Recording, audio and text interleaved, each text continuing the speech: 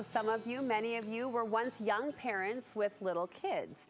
And now those little kids have littles of their own. And you might be spending some quality Christmas time with all of them soon. So how can you support and lift your kids and their spouses as they now take on the role of mom and dad? My next guest wants you to remember what it was like to be a young parent yourself. Author Mary Jo Bell joins me through the screen. Mary Jo, welcome back. It's so lovely to connect with you, sister. I am so happy to see you again, Brooke. I watch you, obviously, when we're not talking. It just makes me miss you. Now I'm here. We're here together in the same virtual space, at least. Are you gathering with your kids and grandkids for Christmas this year? We are. It's really a perpetual revolving door gather because 10 of our 11 grandchildren live almost in the neighborhood. They live so close. Oh, you're so lucky. Neighborhood. Yeah, it's really fun. So we even have some of them here right now. We're traveling with some families. And I just want to share this with my Nana friends, that it's such a perk to be a Nana or grandmother or a parent, right? Because you travel with board games. So I could not find my earrings this morning. I think a grandchild might have run off on them. So I just borrowed one of their board games and took the cherries from the tree in my hotel. Listen. This is a hilarious full circle because I actually just threw out our Hi-Ho Cheerio over the weekend cleaning out the game cabinet because we were missing pieces. I should have saved the cherries. I didn't know they could be such a fetching accessory. Hilarious. That is a riot. You travel with board games, you're the cutest. We love grandkids. We love them. Obviously, we love them. I also wanted to take just a second to thank you and all of my, sorry, I don't want to get emotional, but all my Nana friends out there in the hood and grandparents that have prayed for me. I recently had open heart surgery, and I can officially say my heart is more open now in many ways. And I feel like when we're grandparents, we're sort of like vintage cars. We're just like not a vintage cars. Sometimes need updates. Sometimes need parts replaced. So thank you guys. We were praying for you. We are, and sending our love. And you, that open heart, more open. I like that. You wear your heart on your sleeves or sometimes in your ears, depending on. You're the best, Mary Jo. You're the best. Let's talk about what we can do to love and support our kids and our kids-in-law in their parenting role during the holiday season. First, you do want us to remember. What do you mean by that word, remember?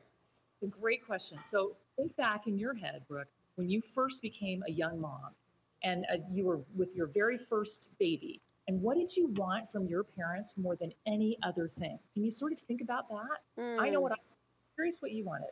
Think about that while I tell you what mine is. Okay. All I really wanted was to be told I was doing a good job. That's what I wanted the very most. And parents, our young parents, just crave that. Yeah. I had a daughter share with me recently that someone said to her, her mother-in-law took her aside and said, "Emily, you are a fantastic wife and mother." And she said, "Mom, I just burst into happy tears." Yes. That's so much what I wanted to hear. Because a lot of times you're tired, right? And you just need that reinforcement. Do you feel that way? Absolutely. Reinforcement, the word that came to mind was validation, right? My love language is actually words of affirmation. So I can meet you right there. And I will tell you, and I mean this like literally, not a day goes by when my mom doesn't tell me, "You're doing so great." Every day I hear those words from her, and they mean so much, no matter how many times she says it. Okay, Nanas, all the Nanas out there and grandpas, listen to Brooke. That is exactly what we sometimes think, oh, they've heard that. They've heard that. No, not a day can go by with that. You can never hear it too much. You are doing the most important job in the world, young parents, and you need that reinforcement. Yes. And so I'll provide that this Christmas and always. Yes, so remember what it was like and validate, show up with your words of support. This next point is interesting. You want us to resist from giving parenting counsel. Right, and not resist completely. I realize there are some situations where we need to be prayerful and careful and have a really hard discussion. But most of the time, does it really matter if the kids' socks match or if they had pizza 3 nights in a row? Who cares? I mean, the person that I go to for my cautionary tale against this is Marie Ramone from Everybody Loves Raymond. If I need a little reinforcement to remind myself, never go down that path. I can watch her, and she's very funny, but she's really extreme. And we never want to be even remotely. We want to resist that counsel. How can we show more respect to our kids in this role, and ultimately, how can we cherish them in this role? That's a great question. So respect, honoring their requests. Here's a quick story. I had a sweet, sweet person in our family that wanted to, I thought she might want to do this particular grandparenting idea I had, and she really didn't.